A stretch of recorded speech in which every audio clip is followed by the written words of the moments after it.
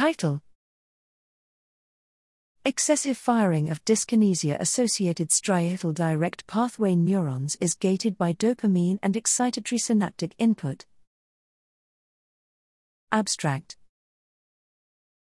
The striatum integrates dopaminergic and glutamatergic inputs to select preferred versus alternative actions, but the precise mechanisms remain unclear. One way to study action selection is when it breaks down. Here, we explored the cellular and synaptic mechanisms of levodopa-induced dyskinesia, LID, a complication of Parkinson's disease therapy characterized by involuntary movements. We used an activity-dependent tool, FOSTRAP, in conjunction with a mouse model of LID to investigate functionally distinct subsets of striatal direct pathway medium spiny neurons, DMSNS.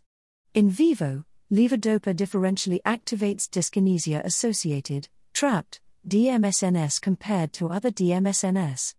This activation is likely to be driven by two cellular mechanisms we identified through ex vivo electrophysiology: higher sensitivity to dopamine and stronger excitatory input from the motor cortex and thalamus. Together, these findings suggest how intrinsic and synaptic properties of heterogeneous DMSN subpopulations integrate to support action selection.